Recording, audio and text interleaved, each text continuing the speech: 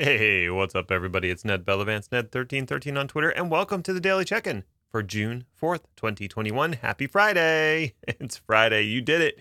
You made it. Well done. Pat yourself on the back. Give yourself a treat. Whatever works for you. I'm going to go pour myself a frothy, delicious beverage after this, but whatever works for you. If it's a big bowl of ice cream or a nice walk around the block, treat yourself. Treat yourself. You did it, and you're going to have a fantastic weekend. I just know it. All right. So, what did I want to talk about today? I've sort of had this thing mishmashing around in my brain, and it probably stemmed from what I was talking about yesterday. I touched on upgrades a little bit, and that was a triggering moment for me because I've been through many an upgrade of software, and many of them have not gone well. And that's not how it should be. So I want to set up this thing that I've kind of been thinking about. And the thing that I've been thinking about is in everyday life, we expect consumers not to be highly technical. And so we tend to develop products, or at least the products that are most successful, are the ones that assume that the consumer is not going to have a high technical aptitude. And so the upgrade process or the user interface design is based off of that assumption. I don't think they're going to want to dig into operating system files or config files. I don't think they're going to want to go through a six different steps for an upgrade where they have to upgrade different components in a very specific order or everything breaks. Like, I don't expect a consumer to have to do all of that stuff. And because I don't have that expectation, I'm saying the vendors who create software tend to create it in a way that's very straightforward for an upgrade. And let's think about what you typically upgrade as a consumer. Well, you typically upgrade, say, your Xbox when a new version of that software comes out. And that's a very straightforward process. It lets you know there's an update. You tell it, go ahead and install that update when I'm not around, and it installs the update and reboots. And that's true of like most of our consumer devices at this point. Is they will either install the update overnight when you're not using it, or they'll prompt you when there's an update and you can tell it when you want the update to happen. And in some cases, it's completely automatic. All of the apps on my phone, for instance, are set to automatically update. And when an update gets pushed, it checks overnight, it updates all the apps. And when I open an app in the morning or sometimes in the middle of the day, I'll find that it's a newer version of that app. And sure, I can disable that, but the experience for me is that updates and upgrades just happen. And beyond that, I'm not really involved. And even when I'm upgrading my operating system on, say, my phone, I run Android, or I'm even upgrading Windows, most of the time, that upgrade is smooth and flawless. Everything that worked before the upgrade continues to work after the upgrade. Maybe I have a few new features I can play with. Maybe the operating system is a little more secure because there were some security patches in there.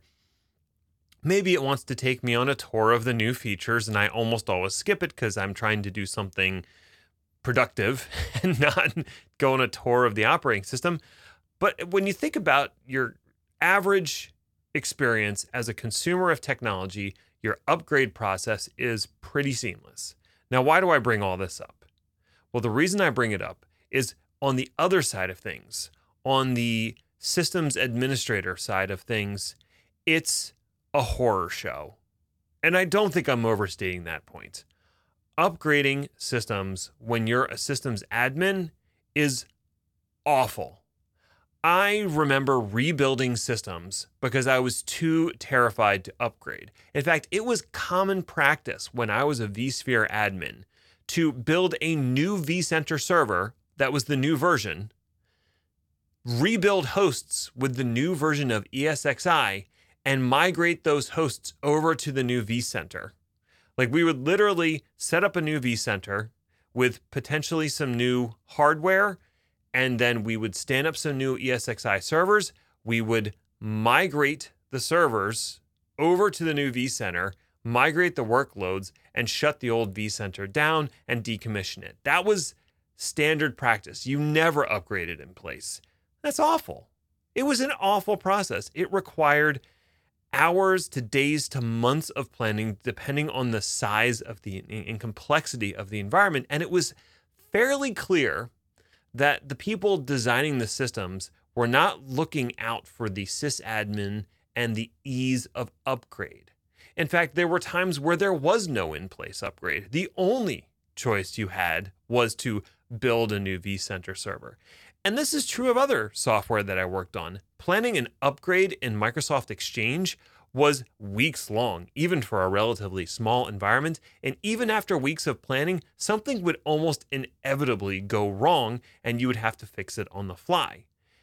And that was a terrible experience. And that's just email. I can think of countless other times where I went through some sort of upgrade process. Maybe I was upgrading the operating system version on a file server, and the file server never came back, and I had to restore from backup. That definitely happened. Maybe it was a file system cluster, and upgrading one of the nodes in the wrong order took the whole cluster down. Maybe I was upgrading backup software, and there were some prerequisites that I missed, and now because I didn't do the one or two prerequisites, I have to start over from scratch. Those kind of upgrade experiences are awful. And I think the only reason that we allow them to be awful is because there's an expectation that when you're in a technical role, like a sysadmin or someone in operations, there's an expectation that the work should be hard, that it should be difficult to do things. I think that's genuinely the expectation. I have to say, the first time I upgraded a piece of software and it was easy and seamless, I almost felt like I was cheating a little bit.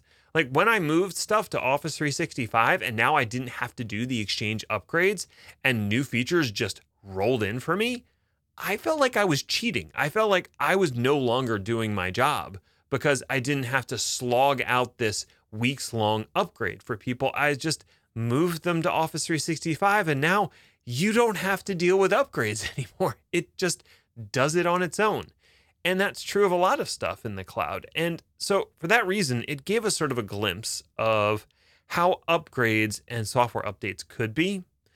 And I don't know why we haven't pushed back as a group on the vendor saying, you need to make your upgrade process as seamless and simple as what happens on the consumer side, because that's how it should be. And it's clear you're not designing your software with upgrades in mind. It's more of an afterthought of, oh, we've developed this new version. Now we have to figure out what the upgrade process is. No, the upgrades should be part of the process. And it should be simple and straightforward for those of us who actually have to administer systems.